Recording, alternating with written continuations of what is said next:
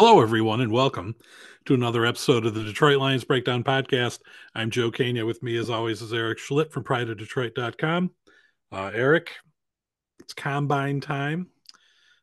It's time to look at what the Lions might want in the upcoming NFL draft. Although the previous three drafts under Holmes and Campbell have been quite exciting. This one's there's a little more I don't know, gusto behind it, a little more. I don't know how to put it. This is the hopefully the final pieces of the puzzle, right? Sure, yeah, because you're at a point in the organizational structure where you are shifting how you're adding players, right? The first few years you were adding just the best talent that you could find because you're hoping these guys are going to contribute. Now you're at a point where you maybe are being more deliberate with the types of players that you're adding. You're well within your Super Bowl window. The door has been kicked open for the Super Bowl, so you are no longer in the rebuild mode, right? You are in Super Bowl mode, and it could change the dynamics and how you approach. Also, with 3 years of rebuilding, there's a lot less spots open that where you can just draft a guy and see how he fits in. This year, you may get a guy or two that can challenge to start, and that might be it because they are they're picking late in the first round, picking 29th, right? And then Right. they have 7 picks. Their fourth round pick 29 in the fourth round, they turned into a third round because of the Hawkinson trade a couple years ago. So they've got the Vikings third round pick, which is like in the 70s instead of the 90s. And but so that gives them 4 picks in the top 100. So they're going to probably get 4 really good players. But I mean, the third round at this point, what we saw last year, third rounders don't necessarily mean those players are going to play. They can be developmental players, they can be depth players that are for the future. So it's going to be a different draft. They had 4 guys that all came in and started last year. 2 of them were Pro Bowlers. One of them was an All Pro. You're not going to get that in this class. You're just not. If he lands another 4 starters in this class, my goodness, it They'll would win the be Super Bowl. right. Exactly. So what we're going to do today is we're going to speculate on which Speculate wildly. yeah, right, because that's the thing is we don't he's at a point where he's We don't changing know what up. he's going to do next. Yep. Exactly. Exactly. And so everything should really be on the table, but we're going to try and narrow the focus a little bit. We're going to talk about different position groups. We'll go position by position, like always. And we'll look at some guys that maybe we should be looking at just as football fans. We'll look at some guys that maybe some opponents might be targeting. And then we'll spend the majority of time talking about guys that fit in with the Lions. And based on what we talked about last week with the needs and the need levels, there's going to be some groups we spend a little bit more time on than others. All right. So one group that we probably won't spend as much time as others on is the quarterbacks. That's where we'll start with. 14 quarterbacks have been invited to the combine. The Lions drafted Hendon Hooker in the third round last year. Also have Jared Goff under contract for one more year and potentially with an extension on the horizon for many more after that. Unlikely they'll select one of these 14 guys in the upcoming draft. Although Mm-hmm. you did point out with what you just said is they Lions fans, we might want to be looking at a couple of these other guys because they might end up playing for the opposition next season. Yeah, like the Bears and the Vikings are in positions where they may target one of the top quarterbacks in this class. The Bears have pick 1 and pick 9. It's possible that they are going to move on from the Justin Fields experiment and shift towards a new quarterback. The Vikings, Kirk Cousins is in a contract year, and it's unclear if they're going to be able to bring him back. And so they may be looking at a quarterback. They're picking 11th. So, you know, the top 4 guys on my board are Caleb Williams, Drake May, Jaden Daniels, and JJ McCarthy. I think the 4 of them are all off the board in the first 11 picks. That's my projection. It wouldn't be surprising to see quarterback go 1, 2, 3. And then we'll see what happens with JJ. I don't see him getting past Minnesota at 11, though. It's possible Bo Nix ends up sneaking into the first round at some point. Michael Penix is an outside shot at that. I don't think he'll make it in. I don't think really Nix should make it in either. But, with quarterback being the position it is, it's very possible that you see a team try and reach for Bo and bring him in because he made nice progress shifting from Auburn to Oregon. So could be as many as 6 quarterbacks. More likely, it's going to be 4 or 5, but it's a quarterback friendly class at the top. And that being said, I don't think there's anyone who is a true, home run guaranteed no matter what type of thing. There's not a um there's not a Trevor Lawrence in this class, right? There's not a Joe Burrow in this class. But there are some really talented quarterbacks that have a chance to develop into some, to be to get to that level. But Right. they all have flaws. They all have No. flaws in them, in their games, and it'll be exciting to see how it goes. Now the Bears have the first pick, and the almost universal number one pick, or projected pick is Caleb Williams from USC, very dynamic player. Um, I have already answered this question on the Pride of Detroit podcast, and I've written about it too. But I'm interested to hear your thoughts. Would you rather, as a Lions fan, would you rather see the Bears stick with Justin Fields Mm. and maybe trade out or just take maybe like Marvin Harrison? Or would you rather see them take Caleb Williams, who is projected to be maybe a better quarterback? What would you rather see happen? Ooh. Well, if you take Caleb Williams, it probably delays the rebuild like Yep. 1 or 2 years, right, out of the Bears. So that would be good for the Lions as their window is open now. Yep. But we've seen what Fields the danger Fields poses to the Lions defense, and the Lions struggle against those mobile quarterbacks, and the Lions defense could be totally upgraded, totally different, Right. going into next year or 2 years from now. Um, Certainly. so I don't know. I could really go either way on this one. Like I could see pros for either one. Part of me would rather them trade away Fields and take Williams, Yeah. just because we know what Fields is capable of. But at the same time, like Fields might be great against the Lions, but he's really not great against anybody else. So like he might just crap out anyways as a quarterback. So Right. maybe you want them trading that number one pick and getting pieces around Fields. My position is your coach barely made it through last season without getting fired. He's on the hot seat this year. If you draft a rookie quarterback and that rookie quarterback does not perform, kind of like what happened with Bryce Allen in or Bryce Young in Bryce Young, yep. Carolina, um, then you could end up seeing them fire the coach. And if they fire the coach, then that gives the quarterback two systems to learn in his first 2 years, and that delays the rookie development. So you could end up both ways, causing problems. And if you end up shifting to the new quarterback, um, I think I'd almost rather go with the devil you don't know here, right, as opposed to the devil you do. Right, I but keep Mhm. going. I was going to say, yeah, go ahead, please. What if you have Caleb? What if they do following your train of thought, which is Yeah. fine, which is good.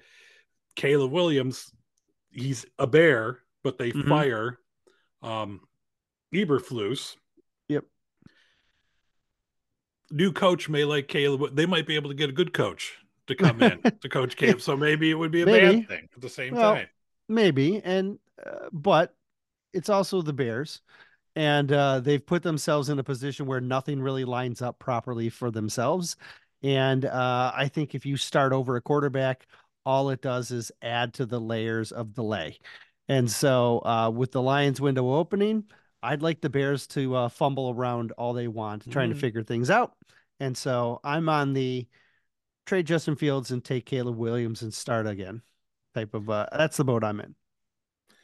All right.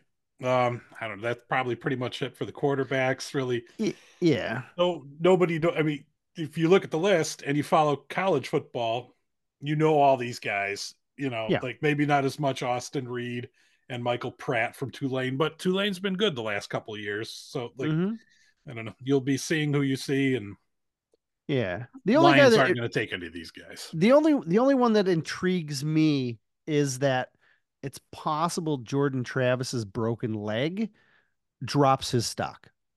And like if it drops his stock to the point where he's like there in the seventh round or a UDFA, then he's got enough upside that you're in a spot where you could take him and just kind of stash and develop like you did with Hendon last year. So interested to see how Jordan Travis's stock reacts because of his injury. Other than that, yeah, I'm with you. I don't see anybody that's forcing me to select them. All right. Next group is the running backs. So once again, not a position of great need with David Montgomery and Jameer Gibbs leading the charge, and potentially Craig Reynolds returning, and Yeah. they seem to be pretty set at the running back Yeah. position. But there's a bevy of players. There's a good 30 guys that are going to be at the combine, and I don't Hmm. know what if the Lions are looking for a running back. Where do you think they would take one? I think they'd be looking on day three. Um, Essentially that you'd be trying to get a guy that maybe you think can upgrade your RB3 spot. Doesn't make sense to draft an RB4, right? So the only reason you're going to draft a player is if you think he's better than Craig Reynolds, right? And so I don't know.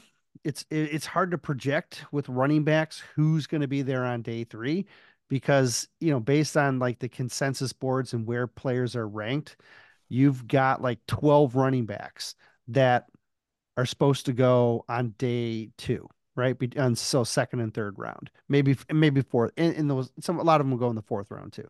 But like of those 12, Lions don't have a fourth round pick. So like you're taking like the first 12, 15 running backs off the board. Is anyone that's left going to be better than Craig Reynolds? It's hard to say. I identified a couple of guys in my watch list um, that I thought had potential. They were familiar with gap schemes. They had, a trait that I thought was unique enough that they're worth watching. Um, Vidal from Troy is an excellent pass blocker, and he'll be a guy that I thought had some nice skills to his game overall that was made him kind of more of a complete back, not exceptional in any really one way beyond his blocking, but steady. Schrader, this is like a third down guy. Laub from New Hampshire, he's a third down guy. Laub is actually he's kind of Danny Woodhead, where he caught like 85 balls last year or something ridiculous like that. College football? Wow. Yeah, right. Well, it's New Hampshire, so Yeah, New Hampshire. Um, That's where Chip Juwan Kelly came from. Jawar Jordan from Louisville is a elite speed guy. So he caught my attention. And then Dylan Johnson's coming off some injuries. He's the Washington back. He fought through a lot of injuries as at Washington, still ran for 1,000 yards. He's a guy who I think is not getting a ton of love, could be there in the fifth round, and you could find some value. So those guys were kind of the guys that stood out to me that beyond the top like 12 or 15 or whatever it was. I think it was beyond the top 12 guys. Um, but are they better than Craig? I don't know. That's the question. And I do think Craig comes back because of that ERFA, and be nice to add some competition. At the same time, you're also going to probably bring back Zonovan Knight. Then you're also going to have Jermar Jefferson, and you added Funk on a futures deal as well. So there's six deep already at running back. This is not pressing. This is I've shown up. A player has shown up in a spot that I didn't expect him to be at, and I think he can be better than what we have, and therefore I'm willing to take a pick on him. But beyond that, it's not a really big position to need.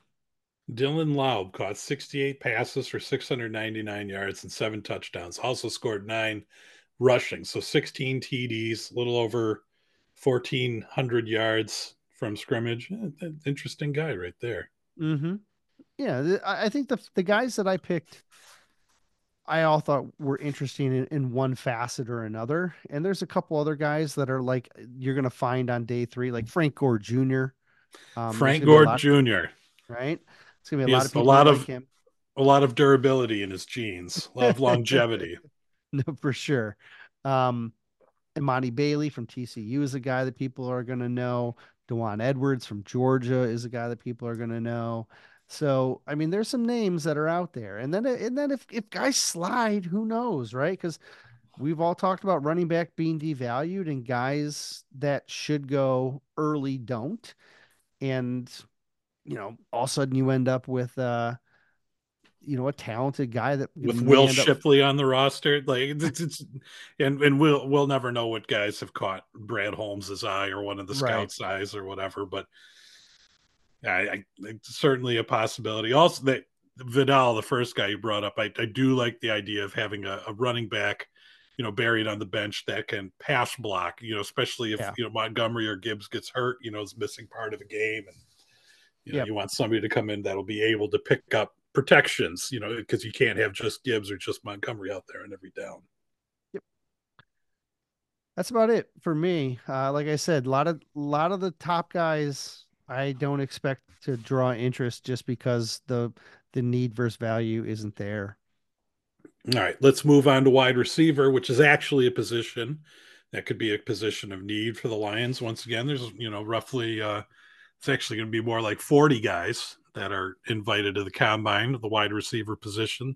So this is a Yeah. position the Lions might be looking to draft, with the Josh Reynolds being a free agent, with Amon Ra and Jameson Williams likely holding down the other 2 starting spots if you consider 3 starting receivers in the starting lineup. Um, Lions definitely not in play for guys like Marvin Harrison Jr., Malik Neighbors, or Rome Odunze, that are at the top of the list. But what could be some guys that the Lions could be interested in, whether it be at 29 or in that second or third round? Yeah, there's a lot of wide receiver X guys in this class, and that's really where the Lions have a need. And so this puts, I think, wide receiver in play for the Lions pretty much at any point in the draft, especially if Josh Reynolds is not a guy they're viewing as like part of the long-term plans. So, is it a priority? Absolutely not. Especially if you bring Josh back. But there's talent out there, and if Brad sees a talented guy that falls into his lap, he'll take him. So yeah, I think the three you mentioned are all top 10 guys, maybe top 12, but they're all going to go early, all to a point where One of them for to the the Bears Lion, potentially. yeah, right. And but for the Lions to have to trade up and try and get one of them, it costs too much. So I think we I would can, say it's unlikely. Yeah. right. Um Neighbors running mate Brian Thomas at LSU. This kind of fits into that DJ Chark mode. He can be an X. He's a bigger body. He's like almost 6'4". One of my favorites is Keon Coleman from Michigan State, and but coming out of FSU here, another 6'4", 215. Probably led the college football in wow catches last Right. year. He made a Yep. bunch of wow catches. Very athletic. Yeah. Former Spartan basketball player as well. Adonde Mitchell from Texas is another 6'4", 200-pound guy who is a really difficult matchup with a lot of speed. All three of those guys could be in play at 29, right? Um, will they? I don't know, but they all could be. And they're all guys that would be upgrading the position. The difficult challenge here is you only have one football, right? And it goes to Amon Ra first, and then it's going to probably go to Sam Laporta second, Right. and then JMO third, Or and Jameer Gibbs third. right, and so where does this new fresh new first round pick, where does he fit in? Because there's only going to be like Jared likes to throw the ball around, and they have a lot of talent to throw the ball around. And so, is he going to? Are you comfortable drafting Keon Coleman if he's only going to catch 40 passes for you? Are you comfortable spending the first round capital to grab him when you Seems have like a these other? luxury item. It does. At the same time, he's absolutely worth it, right? Like his value is there. And so if Brad looks at him and says, boy, we're going to, maybe reorganize our offense a little bit. So we're just going to outscore everybody. Then Keon Coleman could be a really fun addition to the group. And so, yeah, it'll be interesting. I don't see them going this way, uh, but I think you absolutely have to consider them. All Troy, right. go ahead. Sorry. No, So go. then beyond that, right? Like they don't Hmm. use a first, you don't use that first round pick on one of Yeah, those big X receivers. They're dabbling. They pick an edge defender. They pick a cornerback. They pick an interior offensive lineman. They pick a defensive tackle there at the end of the first, and sure. or some combination first, second, both third round picks. Who would be a guy we should watch at the combine later in Mhm. the draft that the Lions might be looking at in the fifth, sixth, seventh round, Well, I or think trade up into fourth to get. I think even if they were looking in the third, there's some talented guys, um, that have unique skill sets, and then there's even a couple of X's that, like I said, this is a deep wide receiver X class. A guy like Devontae Walker out of North Carolina, Jerry Rice's son, Brendan Rice, who played at USC. Both those guys can be X's that you can probably find in round three. And they would be guys that you could challenge to upgrade Josh Reynolds. Plus, you can also justify maybe not only giving them 40 receptions a year because you're spending the third rounder on them. Um, there's a couple of guys I don't have great feels on that I know there's certain people that really like him, like Jermaine Burton. I featured him earlier in the year out of Alabama. He's not really exceptional like a lot of other Alabamas, but he's real consistent and he's very capable. He would be a guy because I think he's got a lot of experience that would be a nice fit. Um, Aeneas Smith from Texas A&M is a running back slash slot receiver. He's kind of like Khalif Raymond. He's a guy I've liked for a couple of years. I've profiled him for a couple of years. Um, I don't know though with extending Khalif how well of a fit he is. He's a player I like, and if you're looking for football players, he's a football player. Um, the guy that stands out to me the most though is Marcus Rosemary Jack Saint from Georgia. Great name.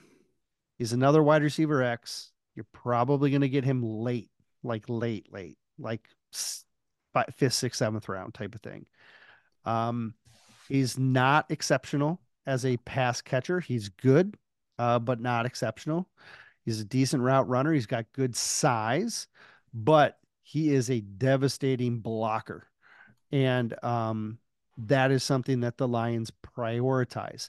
So we've talked previously about the fact that that wide receiver five slot is a guy that they want to be reliable, that they can put in certain situations for certain to be able to do certain things. They used Marvin last year there, then they went to Peoples Jones. If you draft a guy like Rosemary Saint, you could put him in a fifth spot, play him on special teams, and then put him out on the field for certain blocking type situations where you can let him excel. And then as you develop his offensive game as a pass catcher, so he really stands out to me as a guy that fills a need, does the things the right way that the Lions want, and you're going to probably get him late in the draft.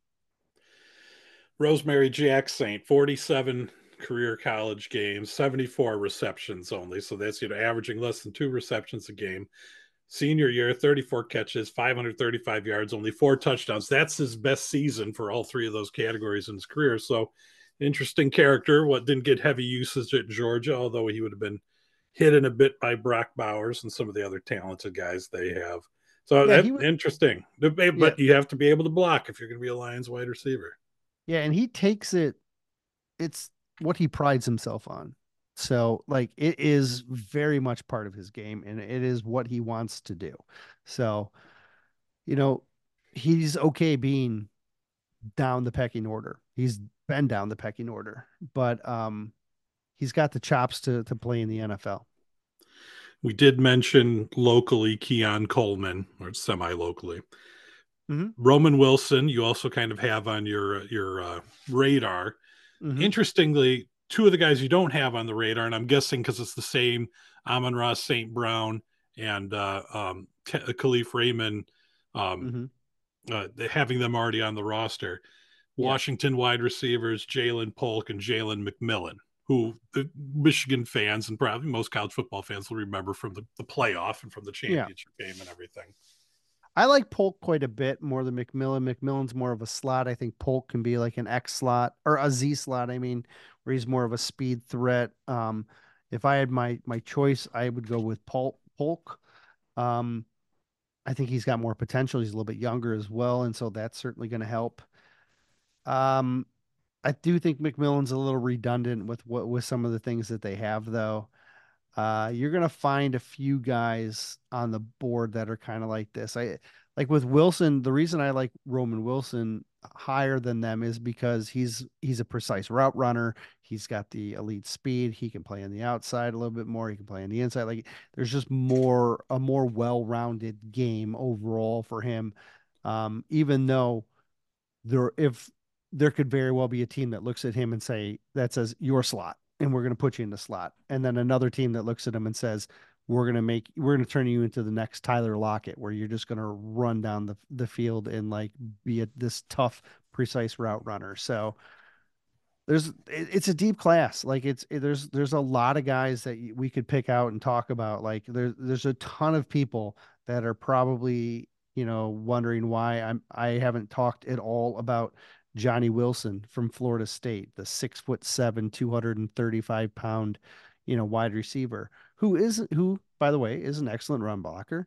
But that's really because he's the size of a tight end and he runs Mm-hmm. like it and he kind of plays like it. And so, in my opinion, I don't see him as this like mismatch wide receiver that his size kind of alludes to.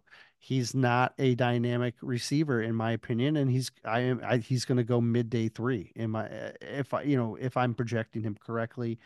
So a lot of people don't like him because though that size is appealing, and I just don't think he's of the talent to find his way higher up the board. All right, that's it for the wide receivers group. Moving over to tight end, I believe there's going to be 16 tight ends in at the combine. Tight end, as we discussed in our last episode, really not a position of much.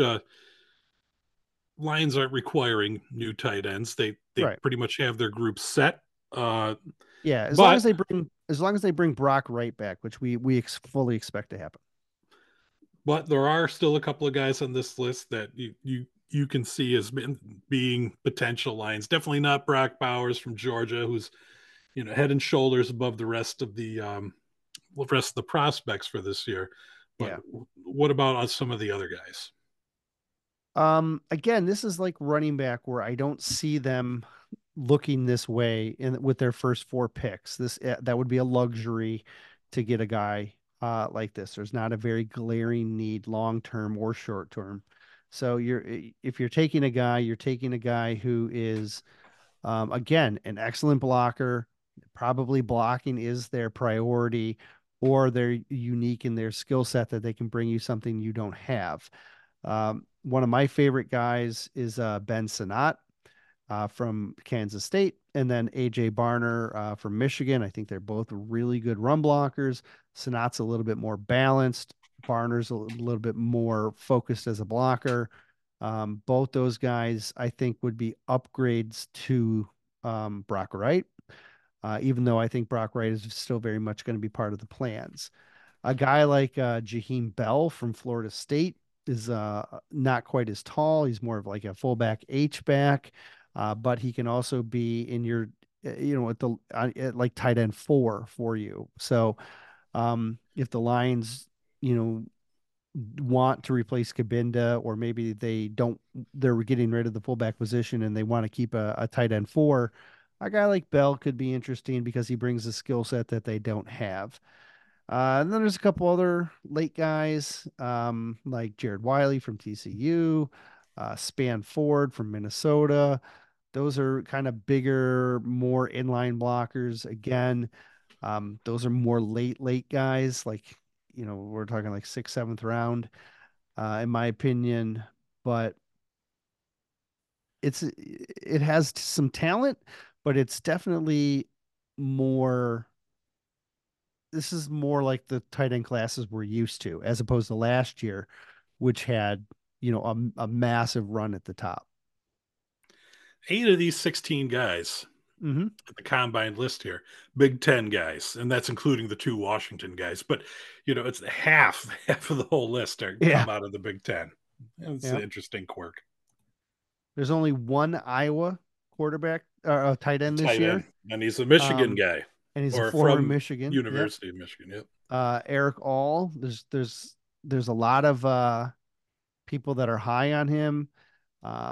He's had a back injury that's a little bit troublesome, And and Harbaugh he's didn't want him around anymore. Why would anybody over him? well, no, but I mean, like Iowa targeted him for a reason, and Iowa's got a very long reputation. He's an athletic Good tight guy. ends. Um, I don't think he is like the Iowa tight ends that are in the league, right? He's not that type of Iowa tight end. He's more of a Michigan tight end than an Iowa tight end. He's more like he's more Devin Funchess than George Kittle. Nice name, Paul. Thank you. All right, moving inside to offensive tackle. Once again, this is a position of need, just not at the top. We have a right tackle, Right. we have a left tackle. Decker and Sewell are there. They're not going anywhere. But Right. there's going to be 30 offensive tackles. Matt Nelson, Dan Skipper, both are not under contract with the team. They may be looking for a number 3 offensive tackle. Yep. And like most drafts we see nowadays, there's some really heavy talented tackles at the top, another couple that are going to end up going in the first round. And so there's probably at least 5 offensive tackles that end up going in the first, maybe 3 that go in the top 10. That's how talented they are. I definitely think the top 3 will go in the top 3 or 4 will probably go in the first top half of the first rounds anyway. So um, for the Lions, you're not going to get one of those top guys. You're not going to get the Joe Elts, right? You're not going to get the Lathams, the Fuagas, the Penn State kid. I always mispronounce his name. Fashanu. Fashanu. Yep. There you go. Um, those guys are going to go early because they are legitimate tackles. Fuaga from Oregon State's really interesting to me because I think uh, there's a lot of things that would make him fit in with what the Lions want, but I think he's going to go too early. I think he's too talented. The league is, in my opinion, the league will probably be higher on him than a lot of the analysts are. Um, he has legit tackle starting, like day one starting capabilities, and you pay for that. So I'm looking more at the guys on day 2 that are tackles. Um, the BYU tackle, Sumataya Ta. Oh my gosh, I just Isn't butchered that. Sua Mataya? Thank Kingsley you. Sua Mataya? Yeah, that's Panay Sewell's cousin. They train together every off season for the last 6 years, and like Panay, he is entering the NFL at a young age. He has right tackle experience. He has left tackle experience, and he projects as a potential guard option as well. So it's a talented guy who's going to be a freak athlete testing at the combine. So he's people are going to see his numbers and they're going to start jumping around. But he's got Sewell's genes, right? Like the DNA is there with this family that they just produce these behemoths that are wildly athletic, and he's going to fit in that same boat. So um I think he's the type of guy that could challenge to start at guard and then kick out the tackle if you move on from Decker. Um, I don't like him in the first round though, and I know there's some people that have projected him to go in the first round. I don't think he's going to go there. I think this is a guy you're looking at in round two. Maybe he slides to round three. I'm thinking round two personally though. Um, but he's a very interesting player that I'm keeping my eyes on. There's a couple more like pure right tackles in this class. Blake Fisher from Notre Dame, Christian Jones from Texas, um, even Rose Garden from Washington. I think those are all three guys that could be that are have right tackle experience, but are capable of being like swing reserves, OT3, and then all have good ceilings where maybe they develop into a starter down the road. So those are some names to keep an eye on. There's also going to be some tackle guard options. Um, Javon Foster from Missouri is he played left tackle at Missouri. He's from Michigan, grew up in Michigan. So nice. I always like to promote the local kids whenever they come across my radar. Hmm. And he's good. He's pretty good too. So he can be a swing tackle as well, in my opinion. There's options, I guess, is where I'm going with this. The trick will be, will they feel the need to draft a hybrid player that can also play guard? Because that's typically what they look for in their OT3. Both Matt Nelson and Skipper are guys that can play both tackle spots and guard. And if they're looking for that type of guy, your pool gets a little bit more shallow of what you're looking to work through. But there's some talented tackles, and in my opinion, you need to walk out of this draft with one of these guys. You need to have a tackle in mind that you like, and you need to have them. You need to get one in this class for because it's a need that you need to up. It's a position you need to upgrade, and it's a bigger priority than I think a lot of people, I guess, recognize. Could be a potential starter down the line as well. As soon as next year, right? Like, because who knows with Decker if they decide that they can't find a monetary solution because he's in a contract year. Look, I think Decker's a potential extension candidate in my opinion, but if they end up parting ways, which would be very odd, you may need a guy to start. So you got to get a guy in this class who's insurance and can upgrade your OT3 spot. What does Duke mean in your list here? Did they all those guys at one point go to Duke? No, they train with Duke Merriweather. Oh, okay. Uh, All right. Duke Merriweather is he's one of the elite trainers of offensive linemen. And so I Man, always what a world this has turned into. The football world. um so I like to pick out the guys that Duke trains. Colby Sorsdal trained with Duke last year. Oh, so that Went doesn't mean that much. well, but look, this but, well, he usually he gets like 15 guys each year. He gets like 15 or 16 guys, and then he just trains just them. He handpicks them. He gets a lot of people that want to come to his camp, and then he picks the guys that he think have the best potential. And he does a really nice job. I mean, Colby was a guy who was at a small school no one had heard of or Right, scouted. right. And now he And plays in the NFL, and yeah, he's he, seen a he significant number of snaps and hasn't been exactly terrible. Has right. not been terrible. I mean, to get him drafted, that's what Duke brings to the table. And so that's what I like to pay attention to. Like, who's got that Duke experience under their belt? Because I think he does some nice things for them. All right. Interior offensive linemen, including both centers and guards. Big group, well over 40 guys in this group. Yeah. This is, we talked about this last week or, yeah, last episode, probably 2 weeks ago.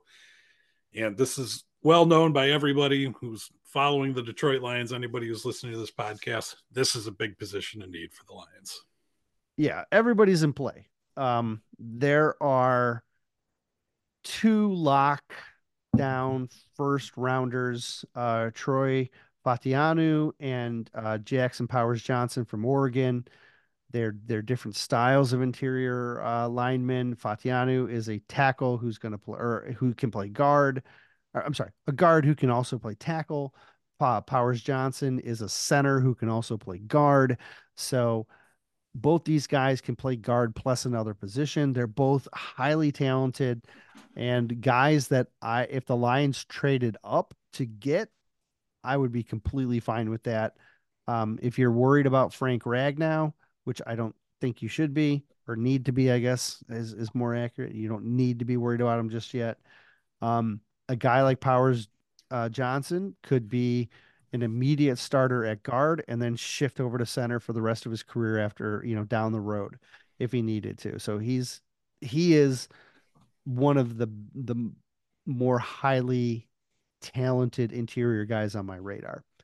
A guy like Graham Barton actually played at Duke, not training with Duke Meriwether. Right. He played Right. at the university, and he played left tackle. But he projects to be an interior guy, and he probably will play center.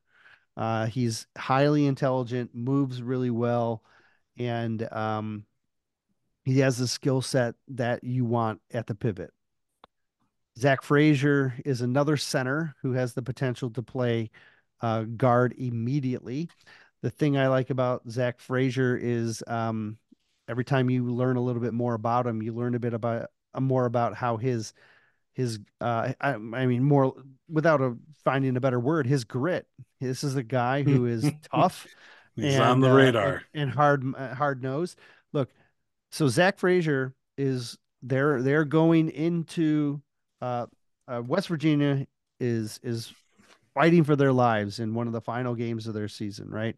They got their opponent on the rope. Zach Frazier, they got one timeout left, and the clock's ticking, and they don't want to use their timeout.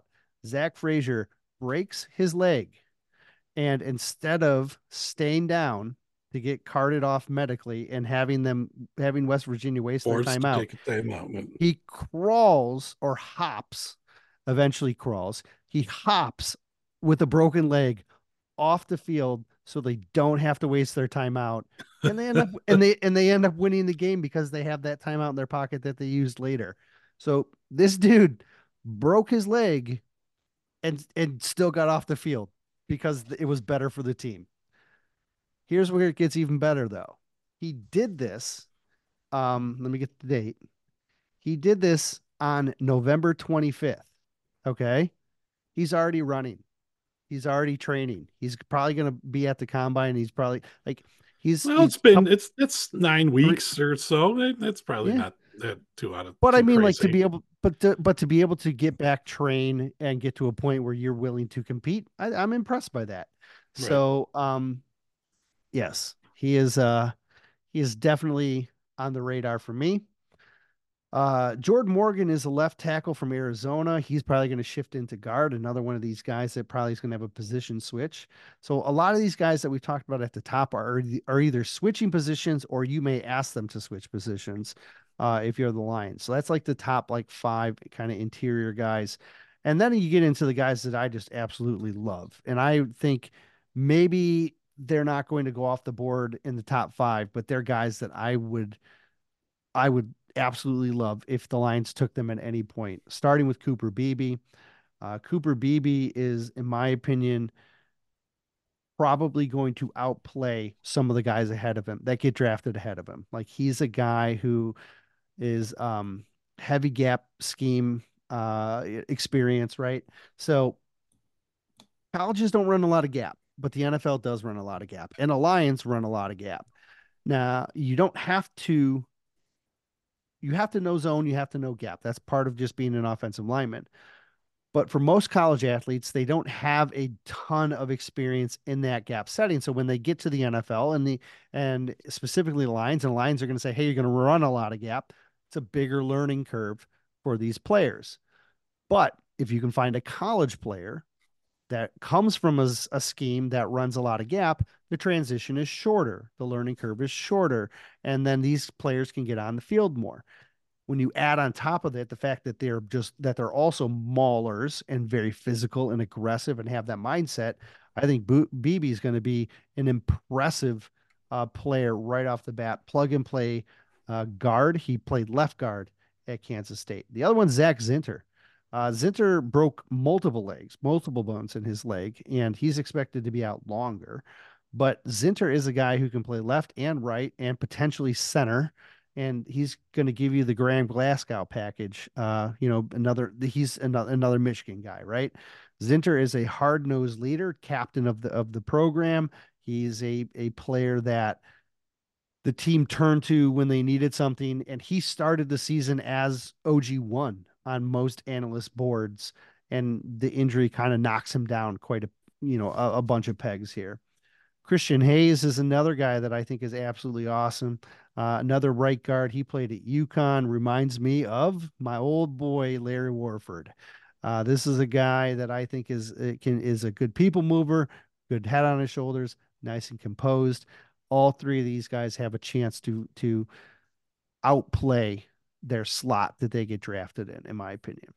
And then you have a bunch of other guys too, like that are going to be in the mix as potential starters. Christian Mahogany is another, gap sound guy.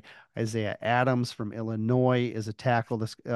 He played guard, shifted out to tackle this past season because of injury. He's a talented player. He's working with Duke. Cedric Von Pran, the Georgia center, has the potential to play on the interior as well. Dominic Punny from Kansas, a left tackle. He's going to be shifting probably inside the guard. These are my top guys. Like the what I named 12 or whatever, right? Like those guys that I just named, those are the guys that I think can start. I think they can come in challenged to start. Maybe they won't. Maybe some of those lower guys that I just casually mentioned won't automatically win a starting job, but they have that potential. The first 8 guys that I spent a little bit more time on, I think all of those guys are just plug and play, ready to go. And so for the Lions that need a player, there are options, and there are a lot of options. Now, I'm not saying that means you just need to wait, because the talent level goes down if you wait too long. But I could see them pick one of these interior guys at 29 or in a second round or at either one of their third round spots and ask them to come in and try and win a starting role. Interesting that on offense, the Lions' positions of need, wide receiver, offensive tackle, and interior offensive lineman, are actually, 3 of the 4 position groups in this draft class on offense that are also very deep. Yeah. Quarterbacks deep, for this year. But other than Yeah. that, it's wide receiver, offensive tackle, and offensive guard, which works out great for the Lions. Hopefully Very they're much. in good position to take, the player who they actually want, the guy who they're actually eyeing. I wonder how much of that is planned. You know what I mean? Because like we know they look ahead, right? But I don't think Brad's the type of guy that's like, hey, you know, the linebacker class isn't as good next year, so we're gonna take Jack Campbell this year type. I don't think he's that type of Yeah, guy. I I think don't. he's just gonna take the best guy available. I think it just is a happy coincidence. Yeah, I would agree with that. Plus, things can change a lot in one Oh yeah, year with college certainly. football prospects. Certainly. You're absolutely right. All right, flipping over to the defensive side of the ball, definitely another position of need is defensive tackle. There's roughly 30 of these guys that are going to be at the combine as well. You've got a bunch of guys at the top that you're targeting here. Yeah. Um, Byron Murphy is I think probably the top of this class. He is an elite pass rusher from the interior. Um, like Ed Oliver type of ceiling to him. He it's one of these happy coincidences where when you look at like PFF's like ratings and you're like, hey, who's the best pass rusher according to PFF? It's usually like some guy from some small school who has like, a great situation. It's rarely the guy who you look at and say, this is the best pass rusher in this draft class. Oh, and he also happens to be the best pass rusher graded out as well. And Murphy fits that bill. He was the highest rated pass rusher by PFF. You see that on tape. He is a penetrator. He's very fast, 3 technique, real quick first step. You put him next to Aleem, and you have a pretty exciting tandem of guys that can attack through the middle. Um, Newton from Illinois is he's a little bit more balanced. He's not quite as elite of a pass rusher as Murphy, but he's a better run defender, like a lot better run defender. And so Newton is a guy who is going to be someone who should be heavily considered because of his balance and how much the Lions prioritize stopping the run. And speaking of stopping the run, Tavondre Sweat from There's Texas, the guy. he is PFF's number one run defender. And so, and like Newton's like just a tick behind him. But like, so Texas had the number one pass rusher and the number one run defender basically just playing next to each other. Now, Oh, that's why they're Sweat, in the Final Four. yep, exactly. Yeah, that's a good point. Sweat is a monster. He is Huge. 6'4" and 6'4" plus. His weight ranges anywhere from 346 to 364. He's way all over the map. He's played, he looks like he's in the 360s, that's for certain. Um, but he's got a lot of athleticism and Caught a touchdown pass, or did he caught a run it in? touchdown. I can't remember. Yeah, He caught it. He lined up at tight end in the college football playoff and caught a touchdown pass. Or was that the Big 12? That was Big 12. it's Big Um, 12. Yeah. So he had like 5 or 7 snaps on offense this year. I don't remember which ones. So a couple of them were at fullback, a couple of them were at tight end. But anyway, he is the premier run defender in this class. So you wanna have a run defender, you want to leave him to play the three technique. Sweat is your best option at the nose tackle, and he, like most nose tackles, probably isn't going in the first round. So he could be there in the second, or if you want to take him in the first, uh, you might have that option because I don't think I don't I'm not sure if anybody else will. Especially because he was kind of skirting the weight issue thing here. It'd be interesting to see what he shows up um at the combine this week. Chris Jenkins, the Michigan product, son of Chris Jenkins Sr., is that right? Is he? Yeah, it's Chris Jenkins Jr., right? Yeah, Isn't he? yeah, I Yeah. believe so. I don't know if he's a junior, but yeah, Yeah. his dad was also named Chris Jenkins. Yeah, Yeah, his dad is I don't know why I blanked on that there for a second, but his dad is was another massive nose tackle in the NFL for a decade. 6'5", Uh 360. and the younger Chris is a little different. Started out at defensive end. He went to Michigan as what they called their anchor defensive end, which is the position Rashawn Gary played. But like his dad, Jenkins kind of drifted more into the middle as opposed to trying to stick outside. And as he drifted to the middle, you saw him having to two gap a lot more, especially when the Wolverines introduced the Raven system the last couple of years. So he's got a lot of NFL system experience, a lot of Raven system, a lot of two gapping experience. But as an athlete, he's one of the better athletes in the class at the position. So he's still going to be able to give you that three technique. So you didn't see a ton of penetration from him because that's not what he was asked to do. But I think that skill set is there, especially when you consider he used to be a defensive end. Um, so pass rushing potential three technique with the two gapping experience, that's going to fit right in with the Lions as well if they were interested. Uh, Braden Fisk from Florida State is another nice three technique. His stock he's starting to get more attention right now. And then his running partner Fabian Lovett, the nose tackle over at Florida State, he came from well, one of them came from Western. I forget which one came from Western. I apologize. But one of them came from Western. Together, they made a really nice combination, and both those guys are kind of on my radar. Um, Michael Hall is a guy that I think a lot of people are going to like because he's one of the better pass rushers in this class.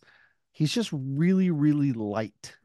He's only like 280 pounds, and being that light, uh, I don't know where he'd fit. He'd almost be a little bit redundant to some of the guys that they have. Brandon Dolores from Oregon, again, it's a light. He's going to fit in that kind of same boat. He's a very athletic three technique that's undersized, but you kind of get that with John Kaminsky and Josh Pascal. So I'm not sure exactly how well those guys would fit in on the radar with the Lions. And so I like the guys at the top. I like the first five that I brought up. I think all five of the, Murphy, Newton, Sweat, Jenkins, Fisk combination, those guys are all guys that can come in and make an immediate impact. Obviously, the if you take one of the higher ones, it's going to be a quicker, bigger impact.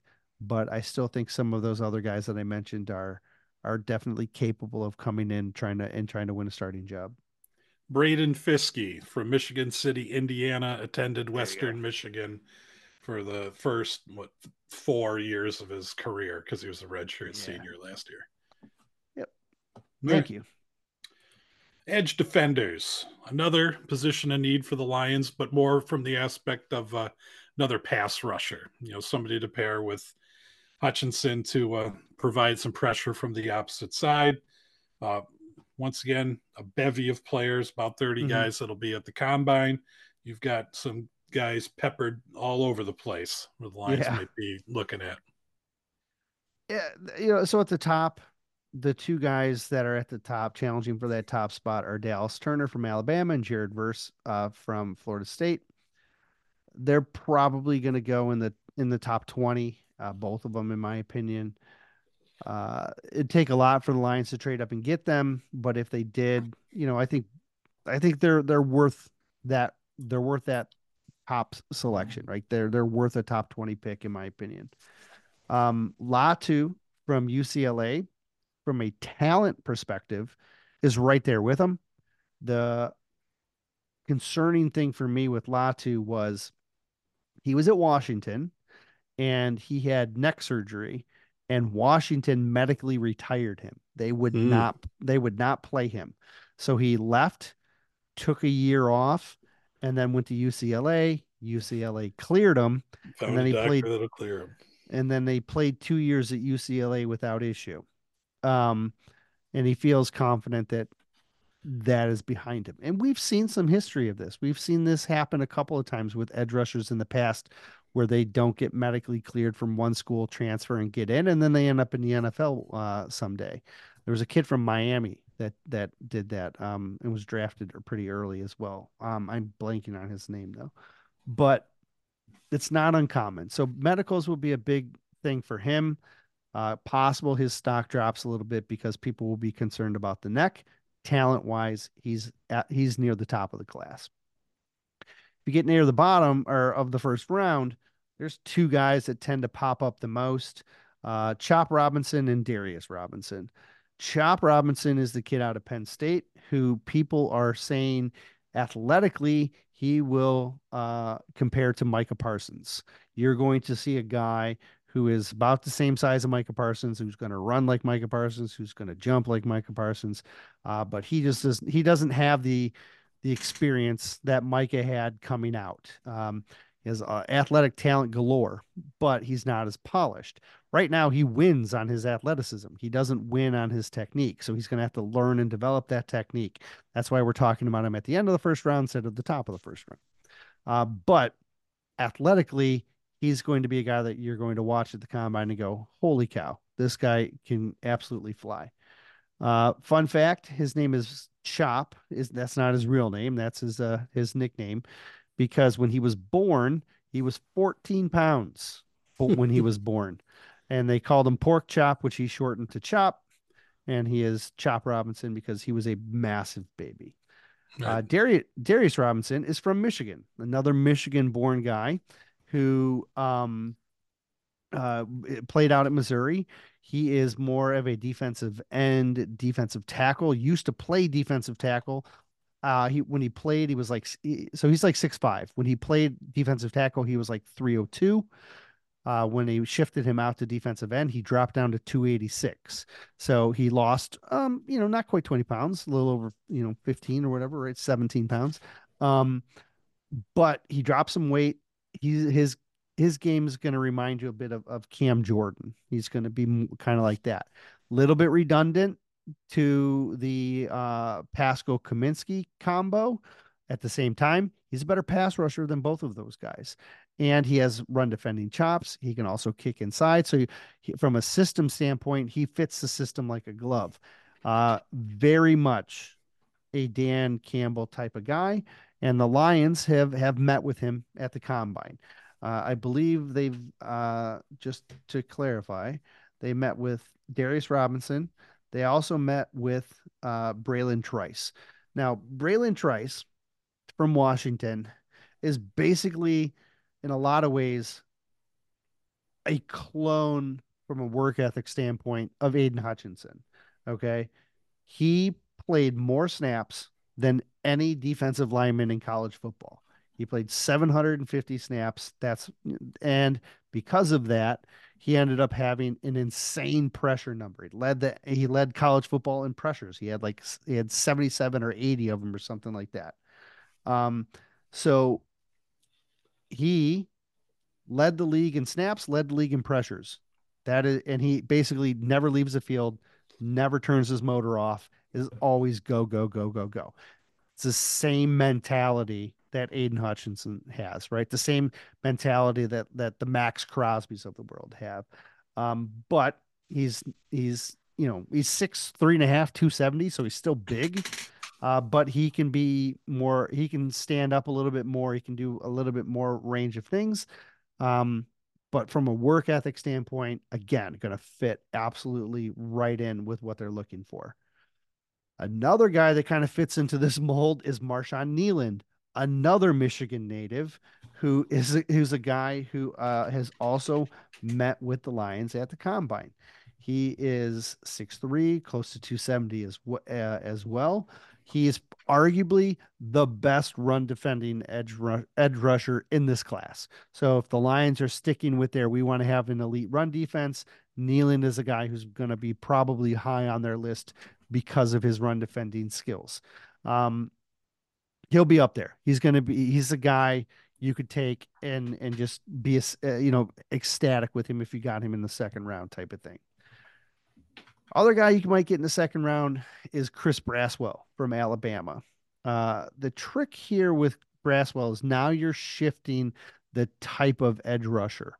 Instead of getting these guys that are going to be like playing opposite Aiden, now you're getting like more of like a Sam linebacker guy that's going to be playing as like a fifth on the line defensive lineman, and you're going to be playing him next to John Kaminsky or just outside of John Kaminsky, and he's going to answer your questions about who can we get to fill that Sam role.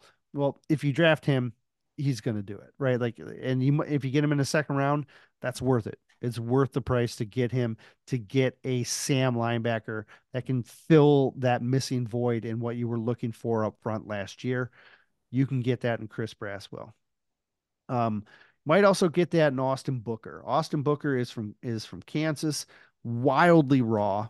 I think 95% of his college football snaps came in 2023, if I'm not mistaken. Mm-hmm. He has incredible athleticism. His ceiling is super, super high. But he's played 1 year. That's it. Like, you 1 year experience, and that's pretty much the end of it. So you have no idea if he's going to be able to replicate that. You don't really have a good idea on if he's going to be able to transition, but his athleticism is going to be out there where somebody's going to take a run at this guy because of the intangibles that he has. Another guy I like in the third round is Jonah Ellis from Utah, Luther Ellis's son, another one of Luther Ellis's sons. Michigan connection. Right. And he's another guy who can kind of play that Sam role. Really good pass rusher, really good work ethic, really good mentality, doesn't really turn the motor off, just go, go, go, go, go. Good bloodlines. Dad played in the NFL. His brother plays in the NFL for the Saints. He's off-ball line. Caden Ellis, and with the Saints, he's a starter for them now. So good bloodlines, good work ethic, good skill set to play on that edge, and a guy you can probably get in the third round. And again, fill that a very important Sam type of role that was just absent last year. I like one more Sam guy. Actually, I like two more Sam guys. Um, Javon Solomon from Troy. He's a guy you might get at the end of the third round. Maybe he falls into day three. He's going to remind you of James Houston. He's almost the identical size to James Houston, and he's basically just a pure pass rusher. That's all he does, but he's really, really good at it. And he's a guy who's going to be on my radar as well. I like Jalen Harrell from Michigan as well in this role. Harrell is still a bit raw because he was only used as a pass rusher at Michigan. He's, in my opinion, I thought he did well on setting the edge. Other analysts disagree, but again, this is a guy you probably getting on day three and can challenge for that Sam role, which again is kind of one of those that I've identified as I want to find a Sam linebacker at some point in this draft, and I do think there's some options. There's in round two, three, maybe four, and then maybe five. I think because you could each one of those guys could kind of fit in those five in those rounds there, and all of them could be important upgrades for the Lions. All right. Switching position groups again, let's talk about off the ball linebackers, which surprisingly, if we were talking at this time last year, what we'd be looking forward to the 2024 NFL draft, it's like, well, they'll probably need more linebackers. And now Right. it's probably the strongest position group on the defense. There will be over 20 guys at the combine, and you have a few targeted late round picks Yeah. potentially targeted for the Lions to be looking at. Yeah, well, I mean, look, they return their top five linebackers, right? Because they just re-signed Jalen Reeves-Maybin this week, and so their top five linebackers come back. So basically, if you draft a linebacker, he's linebacker six. That's his best role. The good news for him is the Lions keep six linebackers. They have all 3 years. They have roles for them. Special teams is important, and so you need a linebacker that can play special teams. And the guys I kind of like picked out are guys I think can play special teams. Um, Steel Chambers from Ohio State is a former running Great back. name. And he's a good, really good run defender. It's weird, like it's almost like the run game is in his DNA, right? Because this former running back where he knows where the gaps are and he knows where the running back is going to try and go and he gets there first, or he knows when to hesitate and wait and then slide down the back of the line and then shift outside and like there's he has really good instincts when it comes to the run game. And if there's one trend with this class of linebackers is that 90% of them their instincts are terrible. Like it's a crazy class where like almost all of them they're like, well, bad instincts, bad instincts. I don't like his like I saw that so much watching the linebacker film this year. Chambers, I think, has pretty good instincts, especially as a run defender. So I like his upside. I think he can be a really good special teams contributor as well. Cedric Gray is going to be one of the more athletic linebackers that you are going to find. Athletic linebackers are a big deal to the Lions. Outside of Reeves-Maybin, all the other linebackers have really high RAS scores because that fits the scheme. They need athletic guys, so a guy like Cedric Gray is going to show up. Highly athletic, highly productive, hits with an attitude. He's attacks downhill. He's the type of guy where when he hits you, he wants you to know that he hit you. Um, Nathaniel Watson is the same way. Now, Watson's a bit bigger. Tevin Wallace is the same way. He's a bit bigger. I think Watson and Wallace. So Watson's from Mississippi State. Wallace is from Kentucky. Both those guys are good enough pass rushers as off the ball guys that they could also challenge for the Sam. Last year, the Lions tried to force a off the ball guy into that Sam role because they couldn't get anybody else to fill it from the edge group. And if they want to continue that route where they're like, hey, we want a off the ball talented, an off the ball style player to be able to pass rush, Nathaniel Watson from Mississippi State and Trevin Wallace from Kentucky are guys that I think have that kind of range. Both of them really are good pass rushers. I think Watson was considered I think he had 35 pressures, which was most amongst the off-ball linebackers in this class. And when they both attack downhill, they both attack with some ferocity. Last guy on my list is Michael Barrett from Michigan. He was recruited. He was a dual threat quarterback in high school, recruited as an athlete. They thought about working him in at running back, ended up shifting him to linebacker. In 2020, he broke into the starting lineup as a Viper in Michigan's scheme. If you remember Don Brown's Viper that was made Hmm. famous by Jabril Peppers, um, that's what Michael Barrett was. Michael Barrett was supposed to be along those same lines where he was going to fill that Peppers role. Then John Brown gets fired, and they hire the Ravens in, and the Raven scheme comes in, and he shifts to Will. He still starts the last 2 years in that scheme, and he is named a captain last year. Reminds me in a lot of ways of Reeves Maben. He's a guy who's going to play all five special teams phases. He's underrated athleticism. He's good in coverage. He can be like your will linebacker in nickel packages, but he's going to be a dominating special teams player at the next level, in my opinion. And that's something that you want in your linebacker six if you're the Lions. All right. That's it for the linebacking crew. Going back to the biggest position in need on the team, cornerback. 40 guys are going to be at the combine playing corner alone. You've got several right at the top that the Lions should be taking a peek at. Yeah, it's like with the interior offensive line. All the top guys are guys that you're going to want to take a look at. Some are going to fit better than others, but the ones that aren't even perfect fits are still talented enough that you're going to consider them. Top of the class is going to be Teron Arnold from Alabama. Um, he is very talented, right? Like he's not elite, right? He's not like a Jalen Ramsey, where he's going to step in, and he's not like a Sauce Gardner where he's Sauce going to step Gardner. in and win Rookie of the Year, right? He's not one of those guys. But he's a guy who is going to come in. He's going to start, and then a couple years down the road, he's going to be like really, really good. And then you're going to be like, wow, okay, now I understand why he went where he went. A couple years from now, but he'll start. Maybe he'll struggle, but the talent's there. Quinyon Mitchell is the guy that I really like out of Toledo. A lot of talent, a lot of things that I liked a lot of things I like in my cornerbacks. He has speed, aggression. He's sticky. He's really good as a run defender.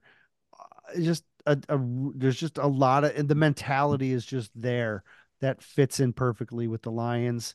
The other guy that's going to fit in perfectly with the Lions is Ennis Rakestraw from Missouri, another very hard-nosed player who is one of the best run defenders in this class, which is something you absolutely are going to need to do as a Lion. So he he he gets really low PFF scores in his man coverage. I think they're a little bit harsh on him. I don't think this man coverage was nearly as bad as what they were. They graded him like below average, which I disagree with. He's comfortable in zone. I thought he did real well in zone, but he's also has the physicality to play press man. He's a guy I think is in play at 29. Cooper DeJean from Iowa.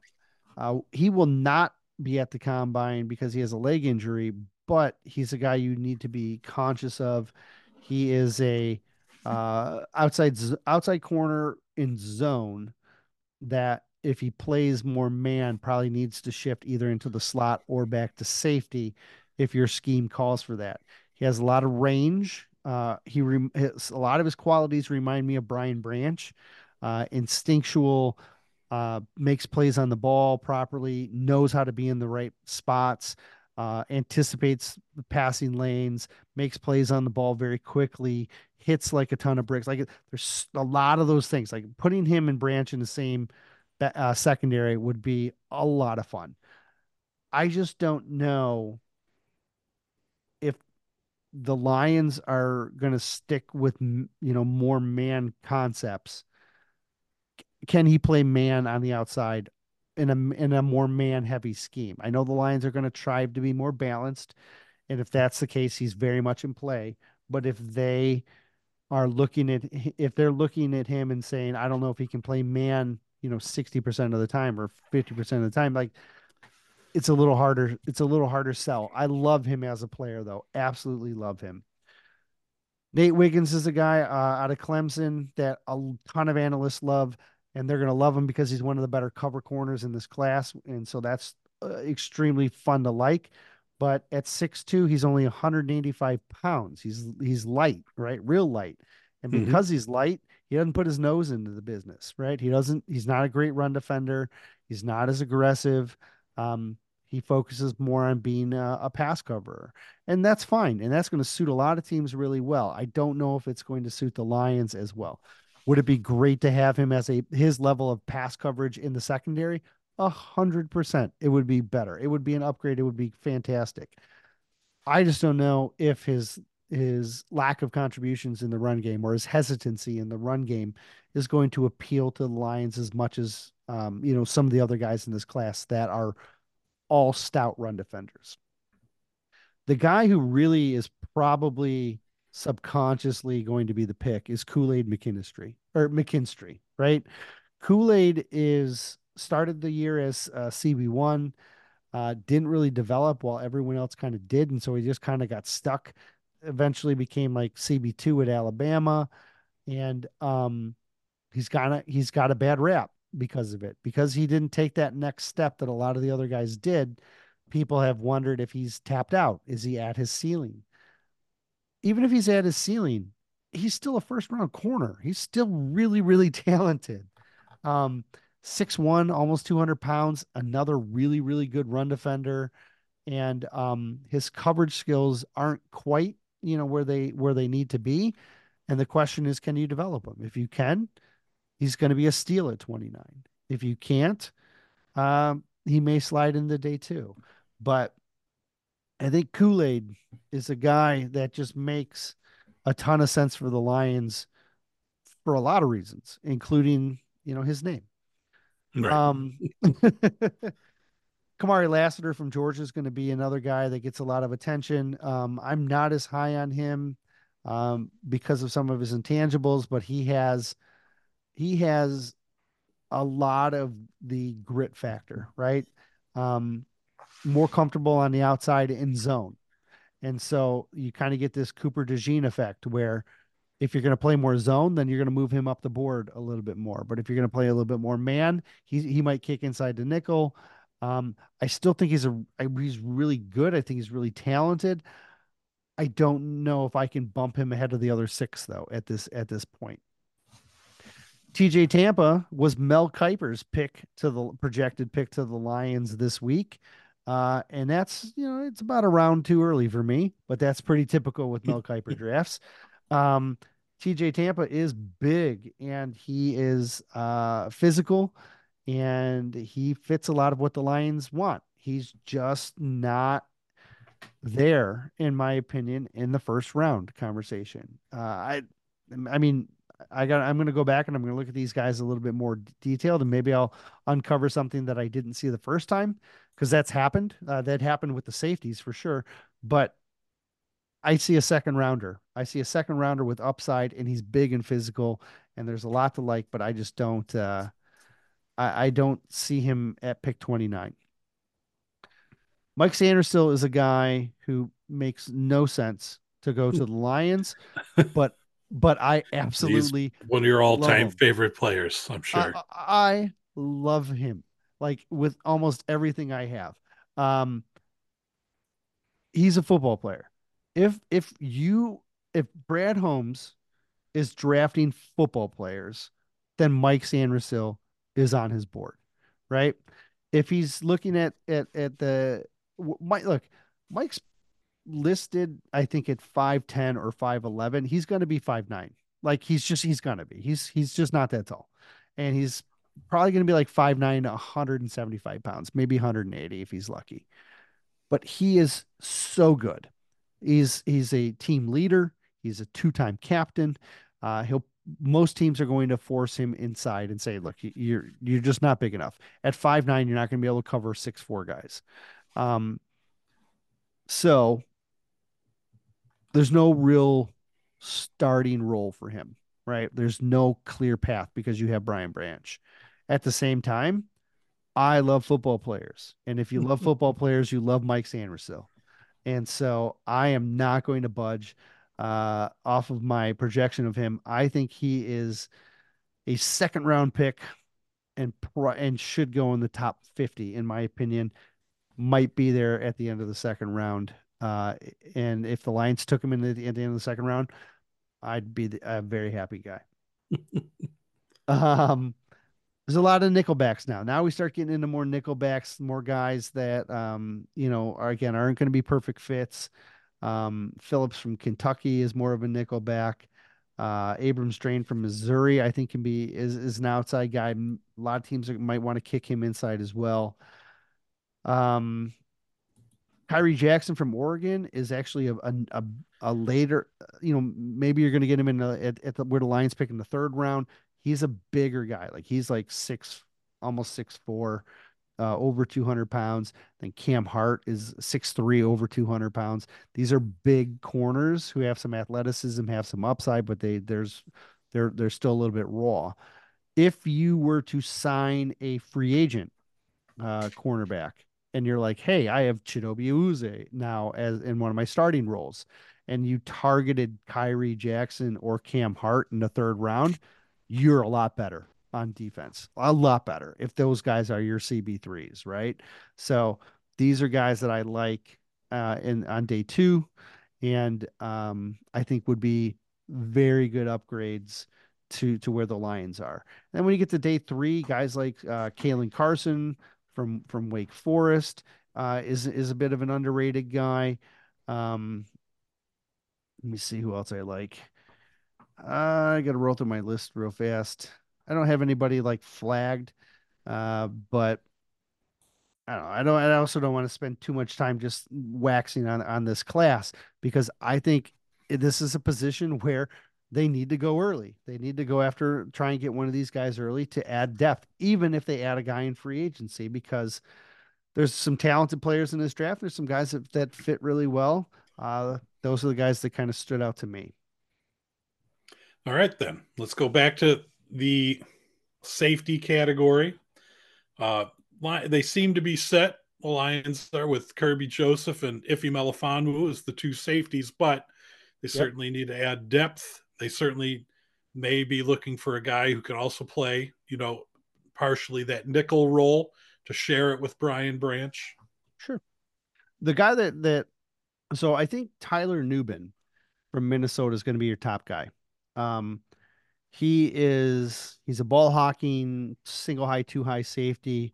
Who's probably going to go in the second round. That's probably going to be too rich for the Lions. Cameron Kitchens from Miami. More of he's going to fit your split zone. He's going to play more of a high, but I also think he's a second rounder, which is again is too high for me. If you take a safety in the third round, I'm actually okay with that because again, third round is kind of the developmental round for me at this stage. And so I'm okay if they were to take a third, to get a safety who's going to be a third safety with the potential to step in and start if they needed to. The guy who's highest on my board is Javon Bullard from Georgia. He played their kind of star position, which is very similar to Brian Branch, what Brian played at Alabama. I kind of wrote him off, right? I watched him play. He played in the slot. I was like, oh, he's a good player, but you're not going to draft that guy on day two. Just to back up Brian Branch. So I kind of put him off to the side. When I went back and I reviewed the safety class again, I watched him more of his game. I saw more instances of him playing too deep, and I was very impressed. I was very impressed with what he did at the too deep. And so I think there's going to be some teams that look at him and say, he's a slot. We're going to turn him into our version of Brian Branch. And I totally get that. But for the Lions, I think he can step in and back up all of those spots. He can back Mm, up Iffy, Kirby, and Brian Branch. He's that talented. And so, would you be willing to pay a third rounder for a guy that can back up all those spots? A sure. 100%. Yeah, right. So, and I think he's super talented.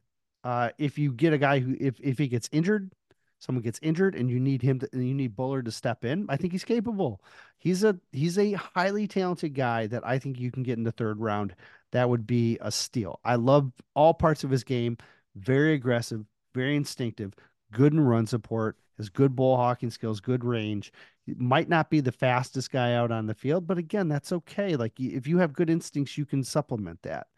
And so for me, I like Bullard quite a bit. I also like Cole Bishop. He was the guy who I thought was going to be like my number one target at safety group because he stood out for me all year. Split zone defender who probably lives more near the box. And so you're going to have to use him a little bit more situationally, but he can play in those deep roles as well. Very complete player, very good tackler, very good instincts. He likes to hit you. And so I think Cole Bishop is a very talented guy. His running mate at Utah, Sion Vaki, um, he's more of that box defender as well. They kind of both those guys kind of fit the that box role. Vaki though is probably going late, uh, but he fits the I will do anything for the team mentality. So Utah injures their has a run of injuries at their running back room, and they're like, "Holy cow, we don't have enough running backs to give our current running backs breaks. We need to pull someone in from another position." And Vaki says, "Oh yeah, I'm a starting safety. Yeah, I'll play running back for you too, as well." So he pulled double duty this year. He played both ways. He played running. He was a supplemental running back for them as well as a starting safety, and he did it because they needed someone to do it, right? And that type of mentality, that's going to get you drafted. That's going to get you drafted. It's going to get you and keep you in the league for a long time, and so that appeals to me. Um, Taylor Demerson from Texas Tech, another guy who I think is multi-positional. He's comfortable in split zone. He can play both those high spots plus a nickel. Um, is a bit undersized. May have to grab him in the third round. Maybe he slips into the earlier parts of day three. Another guy that I think is talented enough to play like multiple spots. And that's appealing to me. There's only a couple of guys in this class that can do that from the safety standpoint. Bullard and Taylor Demerson, in my opinion, can both do that, and that's appealing for what the Lions are looking for. Um, Last guy I targeted in my watch list was Ryan Watts, who played corner at Ohio State, and then he played corner at Texas. But when you look at him play, he's a safety. He looks like a safety, and I could see him take the Iffy Melifonwu route, where you're using those kind of off-ball coverage skills to learn how to play safety. You make your hay on special teams over the first couple of years and develop into a safety. He's not going to be safety three. He's going to be safety four, right? Like he's a developmental guy. He's not a guy that's ready to step in. And you're getting him late because of that. So, but he's appealing to me because he's talented enough to play corner and stay at corner, both at Ohio State and Texas. Yet he's not going to be a corner in the NFL, in my opinion. There's a couple other guys in there who are interesting that I didn't like as much. Guys that I had rated higher that I ended up stepping back from. Um, but those five guys I thought did enough to impress me where I identified things about them that I thought fit with the Lions. Finally, special teamers, basically the kickers. I guess you could watch any of one of those kickers. Yeah, I don't know much. I really don't. I I have would hope the poured my Lions don't draft a kicker, even though they need one, but hopefully they avoid drafting one. yeah, I've poured myself over the on-field players, not the specialists. Everybody loves the Alabama kicker, the Will Richard, Joshua Reichard. Reichert. Jeez, oh Pete, All right. my bifocals are not working Yeah. this late at night, apparently. and um, Cardi from Stanford, Cam Little from Arkansas, and Mevis from Missouri. Those are the guys that are going to be at the combine. You might see one of them run a 40, and that'll be That's the for end. fun. Yeah. Yeah, that'll be the end of it. Because you Right. won't see them participate in any drills or really do anything. So you won't really. We'll learn more about the kickers as we get a little bit deeper in the off season. You don't really need to know them for the combine. Well, I don't know. That's a comprehensive rundown of potential Lions targets, guys. If you're going to watch the combine over the next few days, those are the guys to watch. Maybe take an interest in and dig a little deeper for yourself. I don't know. Do you have anything else to add? No, I think I'm tired of listening to myself at this point. It's always a pleasure to listen to you go on about all these fellas. This is your bread and butter, that's for sure. Well, I tell you, I've really had to work to get back to this point because That I playoff run took a lot of free time out of you. because I normally start like so I do my draft watch list during the season where I'm just like casually watching these guys, learning about names, identifying players, watching them on Saturdays or Sundays or whatever day they play, Friday night sometimes. Um, and I'm just consuming it as almost like a fan and just kind of learning about these guys. And then when the college season ends right around Thanksgiving, the Lions are they've been out of it Right. typically in the past. And so That would be I've it. been Yep. able I've been able to spend more time from through December and January. And with this run going into January, I lost like 2 months of my like deep film work. And so I have been really burning the candle here, trying to get to this point. There's still a lot of players I'm still learning about. So if I missed your favorite guy, apologies in advance because I don't know all of them. I Eric have hasn't got to him yet.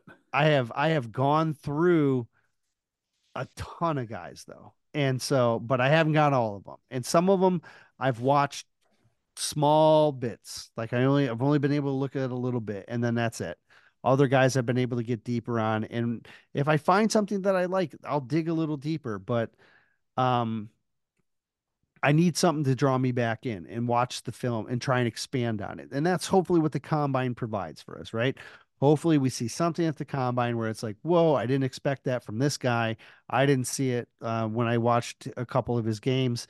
Now I'll go back, I'll look a little deeper. Maybe I'll uncover some different guys as we go because I'm playing catch up, just like a lot of analysts are playing catch up to NFL teams. NFL teams already know what they want. Like at this point, they've already got their board set. They're doing interviews to kind of move people up and down a little bit. Athletically, they're just checking boxes, but the teams are basically ready. And now they're just going to spend the next month like kind of finalizing and going over things and cross checking. But the rest of us, we're trying to play catch up. And so hopefully this is a good platform for people to like, or hopefully a good podcast that people can use to as a reference and get them kind of set up. If you subscribe to the Patreon, our Patreon at Patreon slash, I don't know, I think it's Detroit Lions Breakdown or whatever it is. You can Google Detroit Lions Breakdown Patreon, it'll be right there. Uh, but if you are a subscriber for that, I'm going to try and get myself a new board out to everyone tonight if I can. Hopefully, it will be like Thursday morning so you can have an updated board going into the combine. Then, as the combine numbers come in, after it takes me a while to kind of start loading them in, and then free agency comes in, that slows me down again. So, I'm going to try and get an updated board to you guys. And if you give you something to help you enjoy the process a little bit more over the next 4 days. All right, we had a little bit of movement on Apple Podcasts and Awesome. Spotify for reviews. So that's Awesome. good to see. So thank you to everybody who did that, and thank you everybody else for listening. I don't know. That's all we got for this week, right? We'll do a little combine wrap up in our next podcast. Yeah. Yep. That sounds like, and then look, we'll also have to preview free agency probably on our next podcast as well, because um, the free agency is right around the corner. It's less than 2 weeks. We're we're Monday the 11th is when tampering begins, and then officially free agency opens on the 13th. But as we know, the tampering window is really like kind of the official kickoff, and that's going to go real fast on Monday the 11th. So that's 10 days away at this point, or a little over. All right. So that's it. That's it for us. So until next time, let's go Lions.